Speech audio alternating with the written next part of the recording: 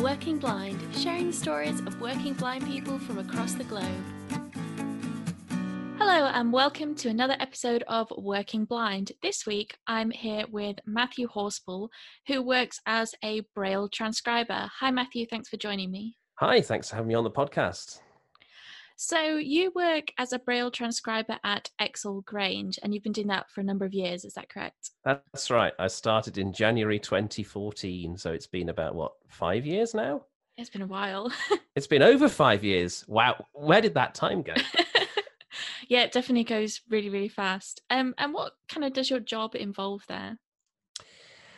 Well, most print, it's print to Braille transcription, but most print starts its life electronically now, of any form. Whether it's published print or whether it's just print that somebody's written. Normally it's written on a computer. And so my job involves, in the main, receiving the files that people have created, which look nice. They print out really nicely. And I have to go through them with a fine-tooth comb and make sure that they will Braille nice. And some people are really good at making them Braille nice, and some people are really not. And so I have to go through and tidy them up. And then I send them through a Braille translation package and let it do a lot of hard work, and then check that it's worked properly, and then emboss it and staple it and send it on its way to the classrooms. And you're producing Braille for children who are blind. That's right, yes. Exall Grange School has quite a large number of blind students. It used to be a blind school. It's not really a blind school anymore, but it still has probably about 7 or 8 students with varying needs, but all of them read Braille to one extent or another. And, you said you've been there for around 5 years, and this is kind of a difficult question for a lot of people, but how did you end up in that job? Was it something you kind of thought, I want to be a Braille transcriber and I'm going to work towards this? Or did you go through another pathway? No, I fell into it by accident. I've always been interested in how Braille was put together. I learnt Braille when I was 3, 4, 5. I can't really remember, but all I can remember is that by the time I was doing year 6 SATs, so I would have been 11. By the time I did year 6 SATs, I was fluent in Braille and I wasn't having Braille lessons anymore. Apart from in maths, where I had a tiny bit of extra help. But I've always been interested in how it's been put together. And when I left school, we were on SEB. And by the time I left college, I went to RNC in Hereford. By the time I left there, we were on UEB. And I was interested in all of that sort of thing. So I had an eye on UCAF, which is the UK Association for Accessible Formats, which deals with this stuff, but didn't really think that I was going to be getting into the industry. And I had my heart set on being a computer programmer, so I studied to that end and went to Coventry University, and I needed mobility training. And due to lots of administrative problems here, there, and everywhere, I thought that I'd better go and find my own mobility training. So I approached Guide Dogs, and they had somebody who worked part-time at Guide Dogs as a Guide Dogs as a mobility officer, not a GDMI, but a mobility officer, and part-time at Exall Grange School on sort of outsourced. And he did my mobility, and he said, we've got a student who needs help with her Braille maths. Can you help us out? And I said, well, yes, I probably can. You need help with your Braille, and I need extra mobility lessons, so this seems a workable solution.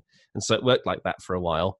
And then I got bored of my degree, and Exall, really. I really did get so bored of my degree. And Exall decided that there was more work than a volunteer could be expected to do, and the particular pupil was just about to go into secondary, and lots of staff didn't know Braille, and there was going to be a high need for transcription. And so they advertised the post, and I applied for it, and I got it.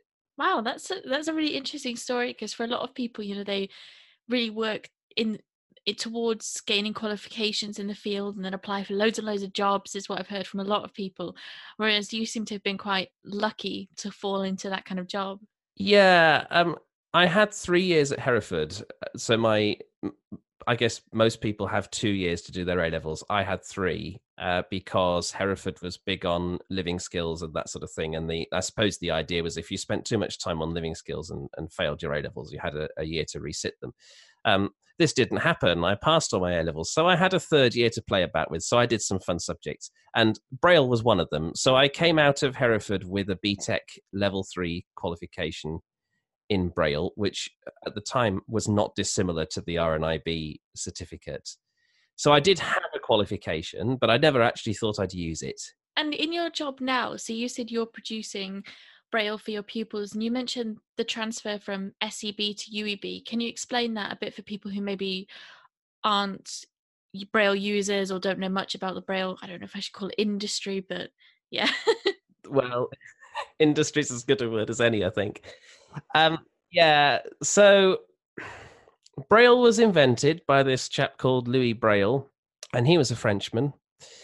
And so it didn't have the letter W in it. And so a load of English countries got together and said, look, we really ought to make an English version of it. And there was some basic agreement way, way, way back when this is what English Braille would look like. And then all the national countries went along and did different things with it, such that if you borrowed a book from America about 10, 15 years ago, basically you'd be able to read it. But America had decided that capital letters were important, and England had decided that capital letters weren't important. So American books were a lot bigger because they had capital signs all over the place, and ours tended not to. We had different ways of writing mathematics because that came later. We had different ways of writing computer Braille, email addresses, website addresses. And the print world was moving on apace and technology was moving on apace. So we had people using Braille note takers, and they needed to make sure their Braille note takers were set to the right Braille table. Otherwise, the print coming back out of their Braille note takers wasn't very good. And basically everything just couldn't really cope with the fact that everything was a bit fragmented. So to cut a long story a little bit shorter, there was a move in the 90s to try and standardize the Braille code, and it took a long time.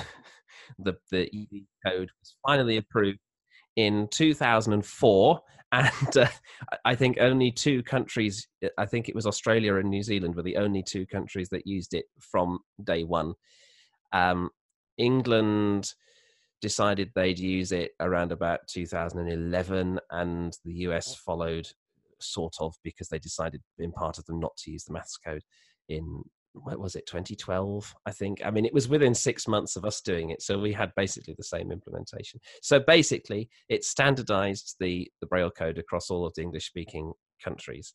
And you've always been a transcriber under UEB, which is Unified English Braille, or did you start before that?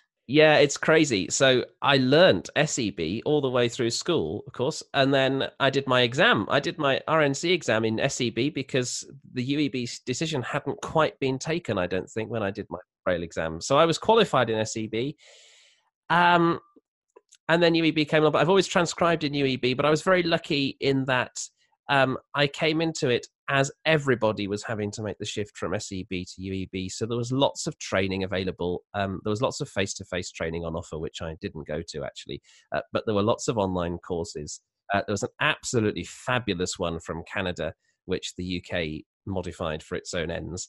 And I mean, that was just fantastic. So I had lots of practice exercises and lots of samples, and there was lots of hype about it because it was all new and exciting, and there were lots of FAQs and mailing lists where you could ask questions and things. So I came in at a very good time and always transcribed in UEB. And do you think, I don't know if this is a difficult question, but is the world of Braille transcription very accessible to a blind person? It's more accessible than I thought it would be, actually. One of the things that I found really hard when I applied for this job was this notion that actually, if I can do the transcription, why does the transcription need to happen? Because surely, I'm just a blind person. So, I mean, surely any old blind person could do this transcription. That's not true, actually. transcription is as much an art form as a science. All the software is accessible. Word is accessible, Duxbury is accessible. The embossers, unless you go very high end, the high end Braille embossers don't do it, but most embossers now have got spoken user interfaces and stuff like this. So yeah, I mean, it's accessible. It takes a certain mindset, and it's a certain mindset that a lot of people don't have, because, as I alluded to earlier on, transcription is very much an editing job. You're looking at documents and you're having to impose structures. You're having to say, well, this is what I would imagine would be a heading level 2, so I'll put a heading level 2 in here, and this is what I imagine would be an emphasized passage, so I'll make an emphasized passage out of it. And sometimes you come across things that haven't been edited very well, and so you have to invent headings and you have to invent messages to put inside things, and you have to try and make the messages flow with the text. So you sort of, I always said to people learning Braille, sighted people learning Braille, that you have to think like a blind person before you can master Braille. And it's kind of the same. If you're a blind transcriber, you kind of have to learn, or at least as far as I'm concerned, find sight really interesting. And you have to learn how to think like a sighted person. And you have to, for a blind person, a table can have 4 columns at most, 5 columns at most, and they're tiny, tiny columns if you've got 5 columns. So most of the time you limit it to about 2 or 3. For a sighted person, a 5-column table is nothing. And so you kind of have to recognize that the way sighted people lay things out is very different. And there isn't really training in that. You just kind of have to, learn it on the job, or have an eye for it, or something. But I mean, that's the least accessible part of it. Once you've cracked that, the actual transcription itself, it's perfectly fine, accessible, no problems there. Okay, that's cool, because I obviously know you are a transcriber, and I have kind of connections with other people who are working in that industry in various different countries, but it's not something that I would say a lot of blind people are doing. I mean, the vast majority of Braille transcribers I know are sighted people, who, some of them have been doing it for a really long time. So that was just always my experience with Braille, was that it was always produced by sighted people, that I was aware as a child that it could be produced by blind people. Well, the biggest limitation is hard copy print, or print that's not been produced very well, right? If you give me a textbook in hard copy and say, can you transcribe this? That's the time when I start to say, well, yes, because we have pretty good OCR software now. It can deal with 99% of the things, but the 1% that it can't deal with is probably the 1% that you want transcribed, because you can't deal with it yourself. And actually, I'm not in a position to deal with that either. However, I'm one man working in a tiny little, I'm a one-man department working in a tiny little school. If you end up somewhere a bit bigger, that there are some quite big transcription agencies out there. The scanning and the transcription, the scanning is what you would call origination. And the origination and the transcription are separate processes anyway. And so you wouldn't have a blind originator, but you could have a blind transcriber, and a sighted person would just be on the step behind scanning it for you. There are some really cool things that JAWS can do. I talk about JAWS because I don't really know NVDA well enough. I don't think it can do it to the extent that JAWS can do it. If you're going to get into transcription, play around with the speech and sounds manager in JAWS extensively and make it work for you, because there are things that you have to know about, because you have to make a decision about whether they're important or not. Things like, if something's bold, you need to know about it. And what you don't want to be doing is go through it word by word, character by character, checking whether each letter is bolded. I mean, that just takes time. But the speech and sounds manager in JAWS is very good. So you can, what I do is I have a normal voice and I have an emphasis voice. And if anything's bolded, the emphasis voice is just a slower version of the normal voice. So if anything's bolded or underlined or italicized, or bolded and italicized, or bold and underlined, or underlined and italicized, or anything of that nature, or in a different color, JAWS switches into the emphasis voice. So once I'm switched into the emphasis voice, I then know that I've got to pay more attention to this text, and then I'll drill down and I'll do insert F and find out what's going on. You could have a separate voice for bold and italics and underline, but it gets to a point where you've got so many voices that you can't keep track of what's going on, or at least it's for me. So I just have one voice that tells me I need to work harder now. That's cool. I never really thought of, obviously, you'll be using assistive technology because you have to access the computer, but I never really thought about kind of using it in that capacity. But that seems like a really good use, and I think a use beyond transcription as well. I mean, if you're dealing with text anyway and you're having to read things, often, important text is in bold.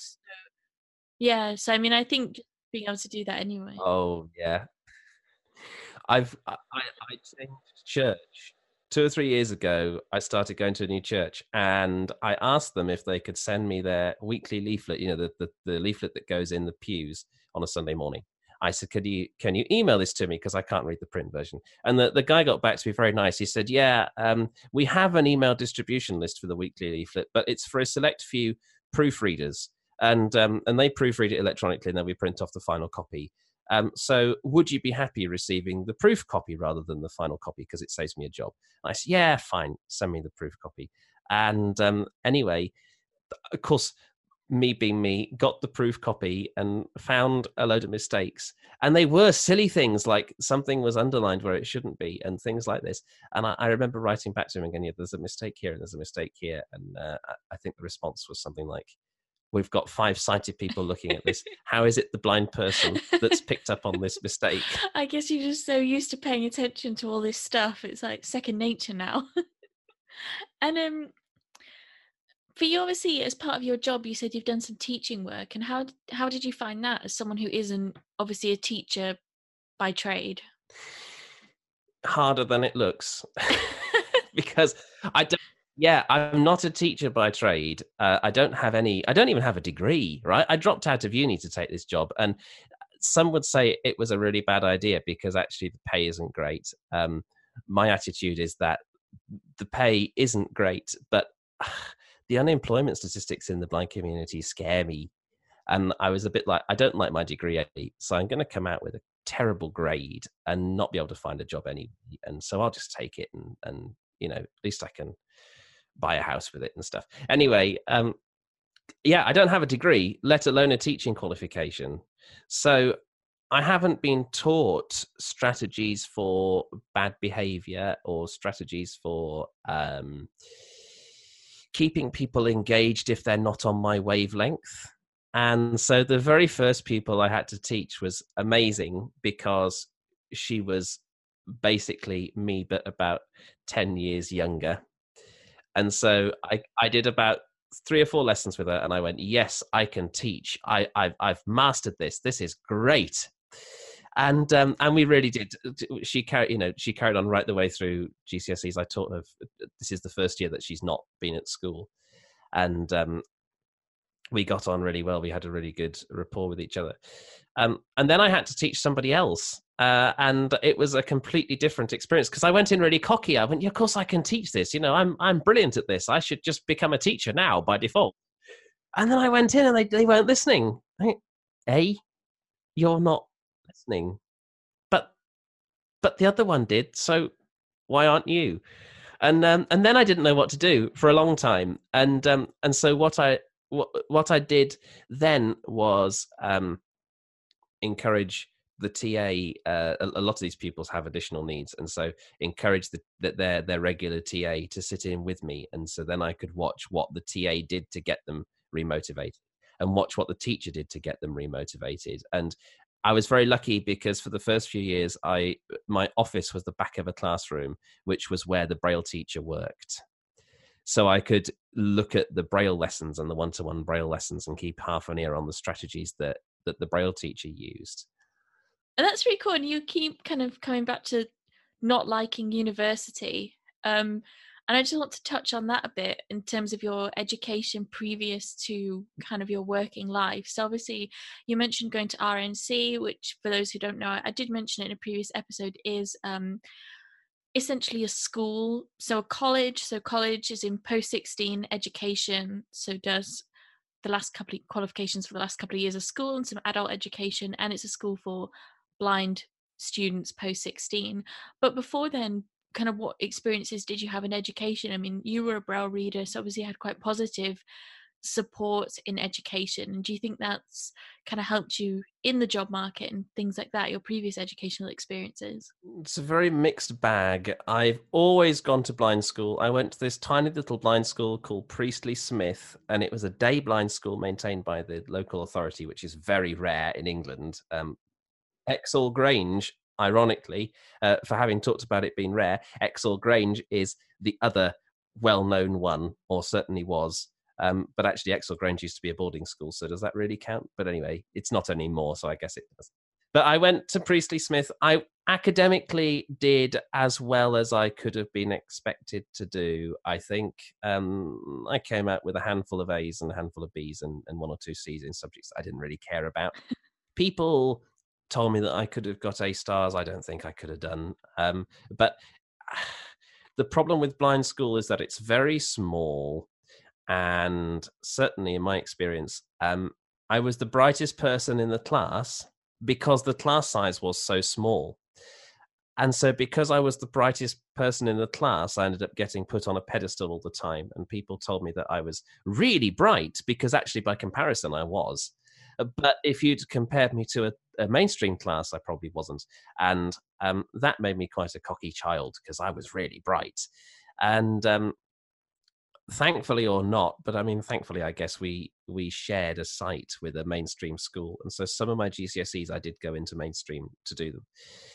And I sort of realized then that I was doing okay, but I could do with a bit of a reality check because everyone else has got friends and I haven't.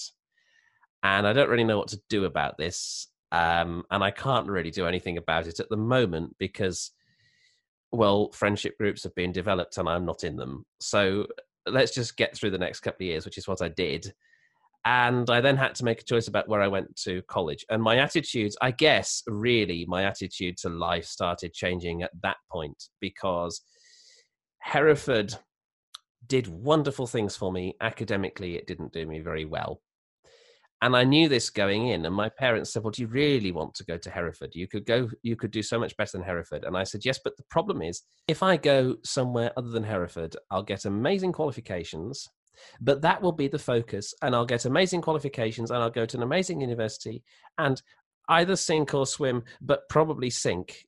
And then I'll have to go to a job interview. I might do very well in academically, but still it sinks socially. And then I'll have to go to a job interview and I will be so completely inept that I won't be able to get to the interview. So it's all well having a CV, but actually what have I got to show for it? And I said, well, look, I'm going to go to Hereford and it's going to teach me these skills. And if I do absolutely terribly academically, I can go back and do my A-levels later on, but I need to learn these skills sooner rather than later. And so that fueled me all the way through Hereford. And there was this sort of nag that, oh, well, you're bright. You know, this you're bright thing kept on rearing its head. And I'm sure I am. I just don't think I'm anything special, really. But this whole thing of, yes, you must go to university because you're bright. And I, looking at it now, I think, yeah, but if this was a sighted person coming out with the grades that I came out with, for whatever reason they came out with those grades, you would not be encouraging that sighted person to go to university because they were average. I mean, they weren't bad, but they weren't, to my mind, they were not university grades. But university was really the only conceivable pathway because, let's face it, I wasn't going to get a job as a delivery driver. I wasn't going to get a job in retail. I wasn't going to get a bar job. I was going to, so I wasn't going to get a paper round. I mean, I didn't have a paper round as a child, So what other way is there into anything above that level of job other than a university degree? And so a university degree was kind of enforced upon me. And I didn't really want it, but at the same time, I recognized that it was a free ticket away from home, which I really wanted, really desperately, because living at home was starting to feel very claustrophobic. And well, really, what else was I going to do with life? So the attitude with which I went into university was one of, well, it gets me away from home, and I guess there's nothing better to do, so I might as well do it. And there were two subjects that I could have studied. I could have studied music or I could have studied computer science. Both were my strongest subjects. And I knew that I liked music and I couldn't afford to lose music.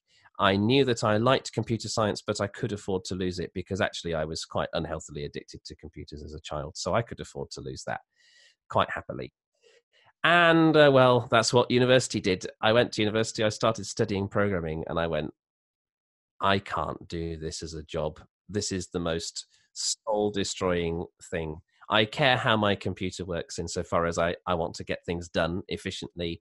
But actually, when you start teaching me how to program washing machine circuit boards, go and teach someone else. Yeah, you just want to buy a fully functioning washing machine. You don't want to program it. Yeah, exactly that. And I mean, I guess after all this, are you glad you went? Yes, it taught me a lot. It taught me that I'm not the person that I'd been told I was. I'd been told that I was bright and therefore I needed to be academic and therefore I needed to earn lots of money as a researcher or some high paying job somewhere. And actually, money is nice to have. I would, I'd love to have a bit more money. Who wouldn't like to have a bit more money? But actually, I love it. I can go and work and I can come home at the end of a work day and I can drop all the work and not pick it up till tomorrow morning.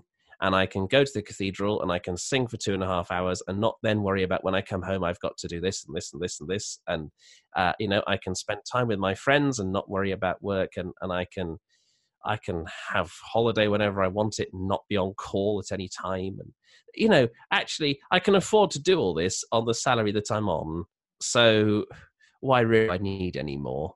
Yeah, I suppose it's all about like, can you live in a way that you want to live? And for some people, that's like having loads and loads of money. But to be honest, if you're able to do the things you want to do and have done it without a degree, then you haven't really lost out. And kind of coming on from that briefly onto more Braille stuff is kind of, do you think for young blind people or blind people of working age, Braille is an essential skill for job seeking? Because there's research that obviously says that Braille does help you when you're looking for a job, but there are also blind people who says no, we don't need Braille. I mean, what do you think about that? Braille teaches you a lot. Braille for me taught me how to spell. There are people that would disagree with this because of grade 2, but to me there are words that I think in Braille. Even if I'm typing, I think in Braille. And if you look at, let's take a word like aesthetic. I can't think of the word aesthetic now without putting a THE sign in the middle of it. And I wouldn't know that aesthetic started with an AE unless I'd read it, because speech isn't going to tell you this. If I have to think about which there do I use, there and there, THERE versus THEIR, well, I don't think of it like this. I think of .5 that and 456 that and then back translate it because I've read it. And also there are little clues like, .5H is HERE and .5 that is THERE. So the two with the .5 are the two with ERE on the end, and all of this stuff that I just don't think I'd have picked up if I was using speech. And also the layout of documents. There are blind people that can write very well and who can spell very well and all of this sort of thing who forget to put page numbers in their documents. And when they're pulled up about it, they say, well, what does it matter? And I think if you'd received a document in Braille without page numbers, you would not be asking this question. Because a document without page numbers is horrific. Everybody knows it. A document with everyone who reads Braille knows it. A document with a running header that is meaningless. I honestly had a book from RNIB that was divided into chapters. What was it called? Crowfield Curse. That's what it was called. It was divided into chapters, and the running header across the top of the page was supposed to say the chapter number, but it was embossed on paper that was too small. So it just said Crowfield Curse across the top of every page of every... How are you supposed to find your way around this book? And it's things like this, because I've read it, that I'm then able to go, well, actually, in my documents, I'm going to make sure there are headers and footers that make sense. And I've only come across 2 or 3 column tables, but nonetheless, I've come across tables. Therefore, I can understand tables. Therefore, I can write tables. I can write 6, 7, 8 column tables in print because I understand how they might look.